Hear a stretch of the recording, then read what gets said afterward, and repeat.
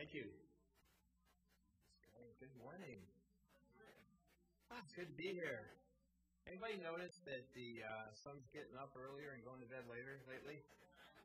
Yeah, that's the second coming of spring. Yeah.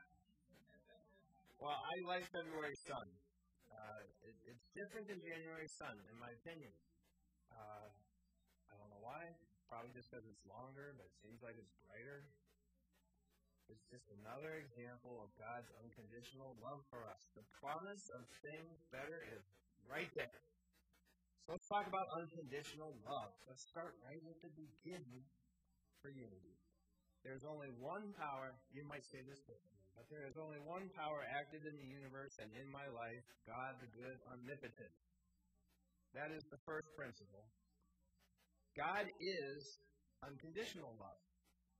Today we're going to talk about the practice of conditional love. But God, let's start with God. Because God doesn't need a practice. God is an infinite and eternal source and abundant supply of unconditional love. And we are all born and sustained in the embrace of that love. That's the beginning.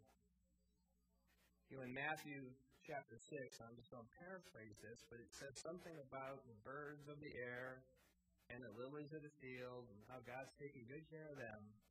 And if He's taking good care of them, how much more would He be focused on taking care of us? Are we any less important than they? No. I don't want to say we're more important than them either, though, because unconditional love doesn't have favorite children or birds or plants. Everything is loved the same, completely, fully, beyond imagination. We'll come back to that. But in my opinion, my mere existence, or your mere existence, our mere existence, is evidence of God's love. The abundance of life around us is evidence of the unlimited and unconditional love. I mean, look at it all. So sometimes we get a little hung up in being human. It's a good thing. We are. But human brings with it all sorts, like we have gravity. That keeps us grounded. In spirit, it's our heart that keeps us grounded. But in human worlds, it's our weight. Because that's what keeps us tethered to the planet. But our spiritual essence is not that. Our spiritual essence is of God. And in our spiritual essence, that's why when I meditate, and I encourage others to close your eyes. Because once you close your eyes, you're in the infinite.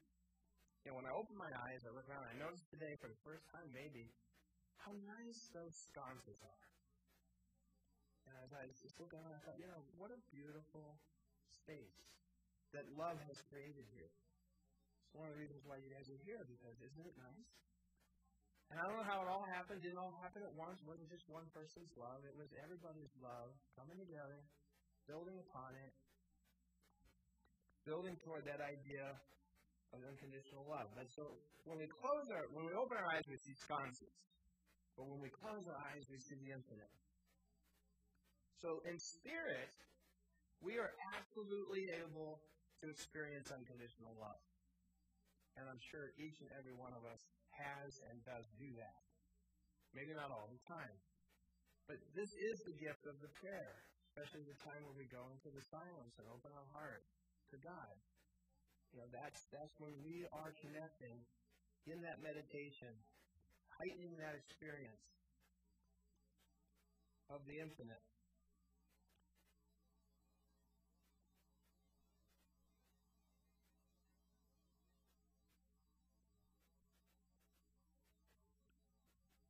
I think sometimes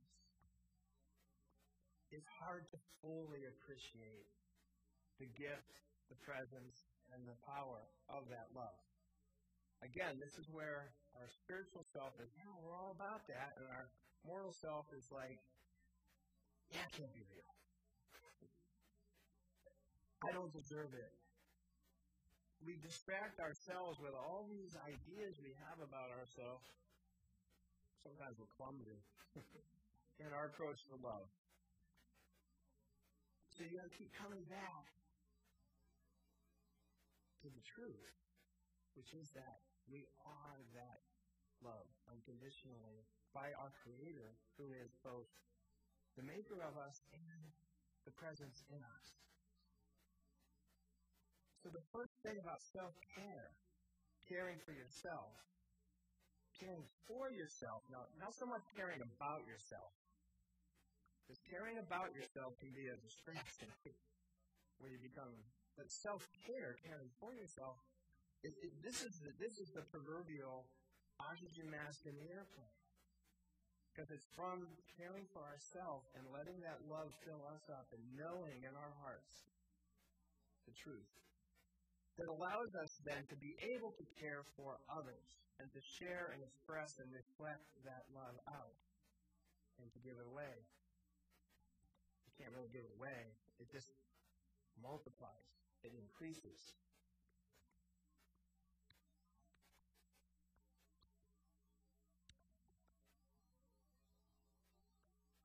So in spirit, we experience and practice unconditional love. But as I said, in our mortal expression, it's more challenging. So we aspire. I love that word, aspire. You know, it's a good word. We're reaching for the heights. We aspire to live, to move, and breathe as expressions of the infinite, unlimited, unconditional love of our Creator. But in practice, we are constrained. We're constrained by the limits of being mortal, by gravity, and by confusion in our consciousness. So the fact of the matter is that I think my love that I express and share is primarily conditional. I think there's moments when I'm in deep meditation and I'm holding an idea in my intention about world peace and just the connection I'm trying to feel to God and the fact that I'm trying to affirm or not trying to being in that feeling of we're all one and trying my best to just feel that unity. I do think that in that moment of spirituality, I am loving unconditionally. And I think you do too. I know there's moments that I feel like I'm actually loving conditionally in practice. But I think I'm always falling short of what's possible. But I don't want you to be discouraged because it's actually those glimpses. So when are the glimpses? Well, you know, it might be just, what's that word when things are like obvious? But babies. I think of babies. A lot of the experiences where I have felt intense love has been around babies and children.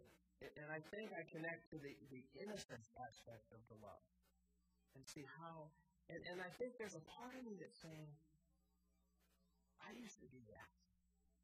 And while I'm saying I used to do that, I'm forgetting that I still am. Because you see, that's where I get confused. I forget that I am that innocent creation, that being, that discoverer of this really amazing thing of life. The other time that I get glimpses of unconditional love, usually it's safer, I guess, to love animals than it is to love people. Because it's usually about a dog. And okay, so as I think about things I want to say, I realize, well, not everybody here is a dog person. So for some of you, it might be goldfish. Notice I didn't say cats. No, cats are great. For some people, it's cats. And obviously, from what I've seen on the internet, for some people, it's boa constrictors, which boggles the mind. They never read that part about the Garden of Eden. They don't realize all that. But I think there's a message there. Once again, to me, these little feelings where we do feel the freedom to love without limit. And like I said, it's a little bit safer to love a pet, because especially a dog. I don't care what you do to that dog, the dog is going to love you. And this is, they always say that dog is G-O-D backwards, There's merit to that. I'm a little biased toward dogs. See how that favorite child stuff reads in all the time? But I also, as I said, as I start to think about what to say, hey, make sure that you open up your mind and your heart to seeing that all people have different ways that they love. But I do think that if you look at your life, you're going to find, I forgot, I'm not supposed to go that way, these parts where, I really, listen, the love up here is limited from here. No love past this line, okay? Well, no, I think it has to do with the folks that are not in the room, and when I go there, it's like a dead spot. So I'm not sure where I'm looking, but for you folks that are on camera, I believe I'm doing it for you, but we never know about motives. That's part of the conditionalities, all right? So, that was fun.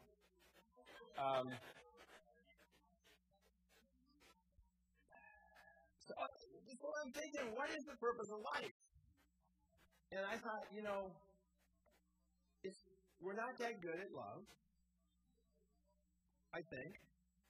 I mean, I think, if PhD is unconditional love, we're probably somewhere between preschool and kindergarten in learning how to love. But they're not stopping us from trying. To me, it's not discouraging to say that we're so early in our development, because it just means there's so much potential of what it could be like. And I think, in this room, it's above average. You guys are like woebegone children. You're all above average. But I'm serious about that, because we kind of just feel the collective energy that's going on in the world right now. There's a lot of conditional love going on. If you don't act this way or be this way, anyway, I don't want to get into all that, other than to note that, when you come to a place like this beautiful place with Wisconsin, you are also making this commitment to be in a higher state of life. And what I think is that this is the purpose of life, for us to spend this time in our human being form learning how to be better at loving. And I think the whole journey is walking down this balance beam, this narrow edge between intimacy and boundaries. And for me, you want more intimacy, that means more vulnerability. But if you go too crazy without boundaries, you leave yourself in a position that's not safe. Now, I want to make my caveats right away. I'll step back here from the foundation. Spiritually, it is always safe. There is nothing to fear in spirit. There is only unconditional love. But we don't live in spirit. We are spiritual beings living as human beings. And in the human world, it's necessary to have boundaries. You can't open your heart. Well, I've seen this happen. You don't want to open your heart as much to the cashier at Walmart as you might to your spouse or partner. But I have seen some people think that maybe I should. No, I mean, sometimes. But okay, so I wanted to give you a model. I wonder how many of you, when you were younger, or still do, I don't know, had a toy that was made by a company called Fisher-Price. They made a lot of toys, especially, the most annoying one with parents, the popcorn machine. Pop, pop, pop, pop, pop, pop, pop, pop. Right? This is not the popcorn machine. It was a little white, I think it had a little round bottom, but it was a platform and a post up the center with a little knob on top. And then around it went multicolored, kind of like lightsabers. Little rings that looked like lightsabers. There's yellow one, green one, red one. I don't remember all the colors. Bigger, smaller, smaller, smaller. There might even be a little ball one on the top. How many people have one of these? Or have seen one? Or can visualize it? So, in the story, the toy is white. The foundation and the standing, but in honor of February, I'm going to just pretend it was red, okay? Because to me, that center part of the toy represents unconditional love.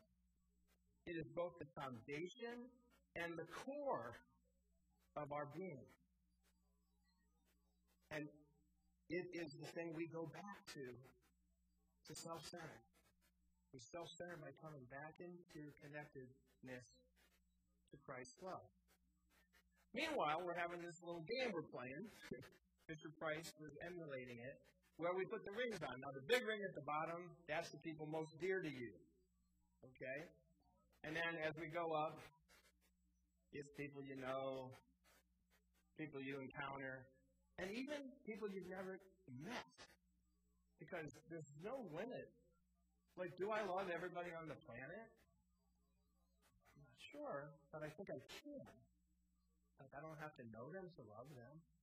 I mean, I see a story on the news about a person who's having some type of experience, good or bad, in Maui.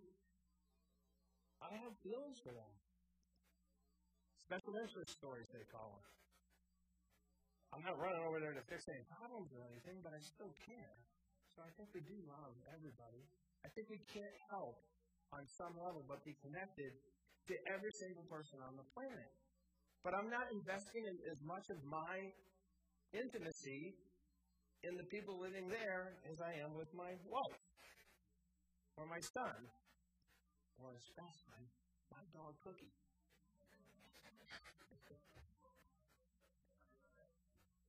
So, so it's interesting. At the bottom, you have the biggest, broadest ring. It actually has the fewest people in it. But it does have the widest boundaries. The width represents where how vulnerable I'm willing to be with the people in that group, the people that I trust the most. And so I don't have to have as much boundaries with them as I do with people that I randomly encounter on the street, who may have a grimace on their face. I'm wondering, what are they thinking? It's natural, right? I don't think in a human form we have the capacity to just be open with everybody. If we are, not everybody has your best interest at heart. And I don't mean to say that as sometimes still Debbie Downer saying that, or Brucey Downer. But I just think it's pragmatic. It's the practice, practical Christianity, the practice of conditional love. So, but with that in mind, you got the model. Now the question is, well, we don't want to just say what it is. The question is, we want to practice conditional. Why? We want to get better, right? I don't know. I hope you do. It's hard for me to accept that you'd be in this room this morning listening to me if you weren't at least interested in the idea of getting better at your loving. Good thing, just in time, because tomorrow's Valentine's Day. By the way, I'm going to talk about that a little bit if we have time. But there's a lot more to love than Valentine's Day. So, if anybody thinks, I forgot about this part. I said that part at the bottom is people that are dearest to us. And then somewhere along there is your family.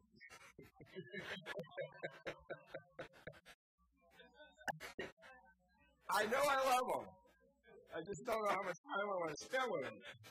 I got some boundaries, And I say that because, even when I think I think the whole practice of love, we live our life. We couple up, we partner up. Maybe. I know not everybody gets to have that. But I think most of us get a chance to at least take a stab at it. Might be the wrong metaphor. Or get stabbed by it right in the heart. But family. I mean, I've met some families. And I like most of them. A lot more than mine. But, no, I kid a little bit. But a lot of times we create a family. It's not always our birth family. But we create our own family because we end up being attracted toward the people who have the love and energy that resonates with ours. And, it's best to hang around with the people that can help you lift yourself up. And if people are not encouraging that, then, a boundary. You can love them, but just, don't let them get in the way of you loving. Which leads to talking about the difference between self-centered and selfish.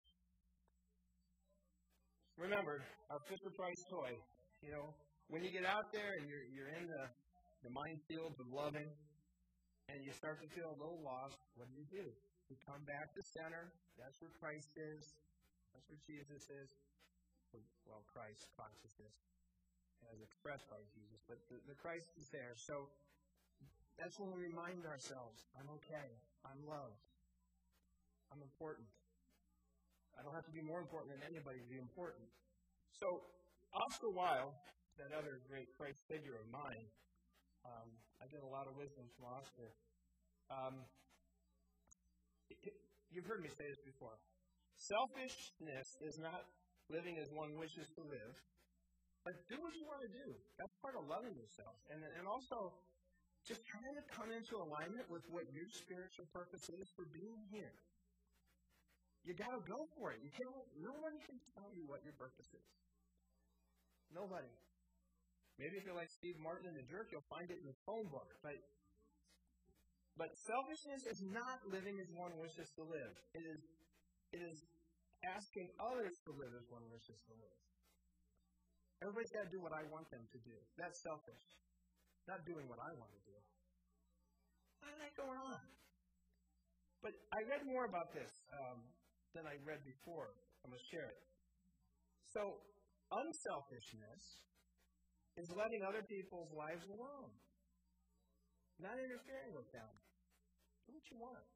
Sometimes as parents we make that mistake of thinking love is doing too much for our children and telling them what they can and can't do or be. That just leads to therapy. But here's something I think I see happening that I say that there's more love. As long as we're not falling trapped to only loving the people that love the way we want to love. But selfishness always aims at a uniformity of type. Whereas unselfishness recognizes infinite variety of type as a delightful thing. Accepts variety, acquiesces in it, and enjoys in it. So one of the great ways to practice loving is to see people as they are and love them for who they are and celebrate them for who they are, even if it's completely something you would say, I would never do that in a million years. Actually, thank God they're doing it. I don't have to. That's what, just learning to be comfortable that not everybody has to agree with me. Most people don't. I'm hoping eventually more people will. But, okay, just a couple of things that we come into is examples in the Bible of conditional love. Anybody ever hear the story of the prodigal son? So the prodigal son goes off, he does all sorts of things. The sibling rivalry, remember I mentioned that? The brother's not happy. Because he stayed home and did the right thing. And then, prodigal son comes home. What's the father do? Throws a party, right? He is so happy. Oh my God, this person I love so much has come back to center. We'll kill the fatted calf tonight. You see, the father was closer. The father was closer to unconditional love than the son. But the story, the son did his job because the story is to help us see an example of how we can become more unconditionally loving. That's what we get to practice. We've got our whole life to practice, and there's a pretty good chance we get longer than that. I hope. I believe. Anyway, I have a whole bunch of different examples about different ways we encounter unconditional love. Like at 3 in the morning when I feel the wet nozzle on the muzzle on my shoulder, sometimes my cheek. Somebody wants to go outside. It ain't me. I was even thinking about this talk last night because for some reason, it was like 50 degrees or something a couple days ago. All of a sudden, it's 20 degrees, and my body's like, I just had to chill. But Cookie wanted to go outside. So I put on my coat, and I went out there, and I was just unreasonably cold. I was very, very cold. I was just like, oh. And she is just patrolling the ground. Security is one of her primary jobs.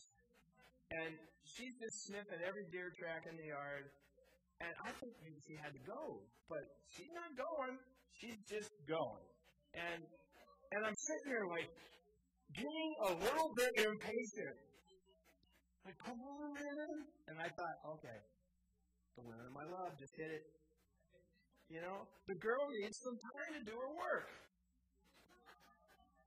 Can I open my heart up enough for her? I'm learning. You're going to have challenges. Even today, I bet each and every one of you have a challenge where somebody's being cutting in line or being inconsiderate or that long line of traffic the other day when it's like, why didn't you stop and let me go through? It's going to happen. It might happen with a family member. I don't know. So I'm just going to jump ahead. I promised I would talk about Eros last time I saw you. I'm not going to kind of go into too much detail. I just want to say this about it. When I was younger and I was involved with different churches, I always got kind of feeling that Eros love. I'm only talking about this because Valentine's Day love. You know, Cupid, arrow, boom. So I was taught to kind of judge that kind of love, you know, because that was sinful. Don't even ask me about Hudson, Ohio. But whoa. But when I started studying it, you know, Plato basically said, this is this passion inside of us, this energy we get. It's a God-given energy. And yes, it can be dissipated physically. But what Plato's wanting to say is that really this energy can be converted into going way beyond the initial. You know, it starts out as a meet cute and rom-com, but eventually there's this deep love and all these things. So, Eros is really way more than just the arrow in the heart and the smitten with love. Plato takes it to the point is that it becomes the universal force that moves all things for peace, perfection, and union. It goes deep on this. We maybe talk about this in a different talk. I want to give you 3 ideas to take with you today to expand your practice of conditional love, getting better at it. Number 1, stay spiritually centered. Embrace the presence of unconditional love. To keep you knowing in your heart that you are right where you need to be and appreciated for being there. Number 2, risk loving. Partners, children, friends, all human beings, all life. Risk it. And finally, live your life. Because your time on earth is your most precious gift. And I guess that brings us to the spiritual practice. I guess we got the word practice a lot today. But I didn't give you any warning, did I? Sorry. So what's that? Oh, I sure did. But that's okay. Don't you worry about it. I just wanted to, what love rule did I just break? I didn't mean to show you up. I do that so easily. Like, what do you mean? I did it? No. I'm going to give it to you. So, first of all, in John it says, no one has greater love than this, to lay down one's life for friends. I'm going to interpret that a little bit just to say that the most precious thing you have to give to anyone is your time. It's the most precious gift you have, period. Use it wisely. Use it frivolously. But recognize that it's the thing that you're doing. So, time is your life. So, no greater gift to another than your time. So, what I want you to practice, how many times does someone say to you, hey, could you get me such and such? And you say something like, or, just a minute. Now, there might be a valid reason for you to say just a minute because you might be right in the middle of brain surgery and you need to sew that up before you're done. But most of the time, it's just a preference in your little mind of calculating love that you say, my priority comes before you.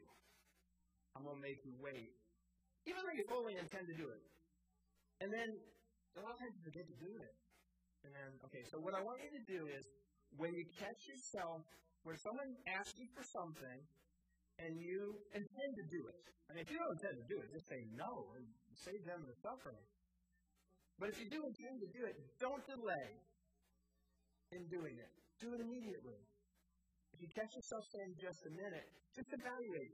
Am I saying that just so I can preserve that I'm in control of me and you can't make me do anything?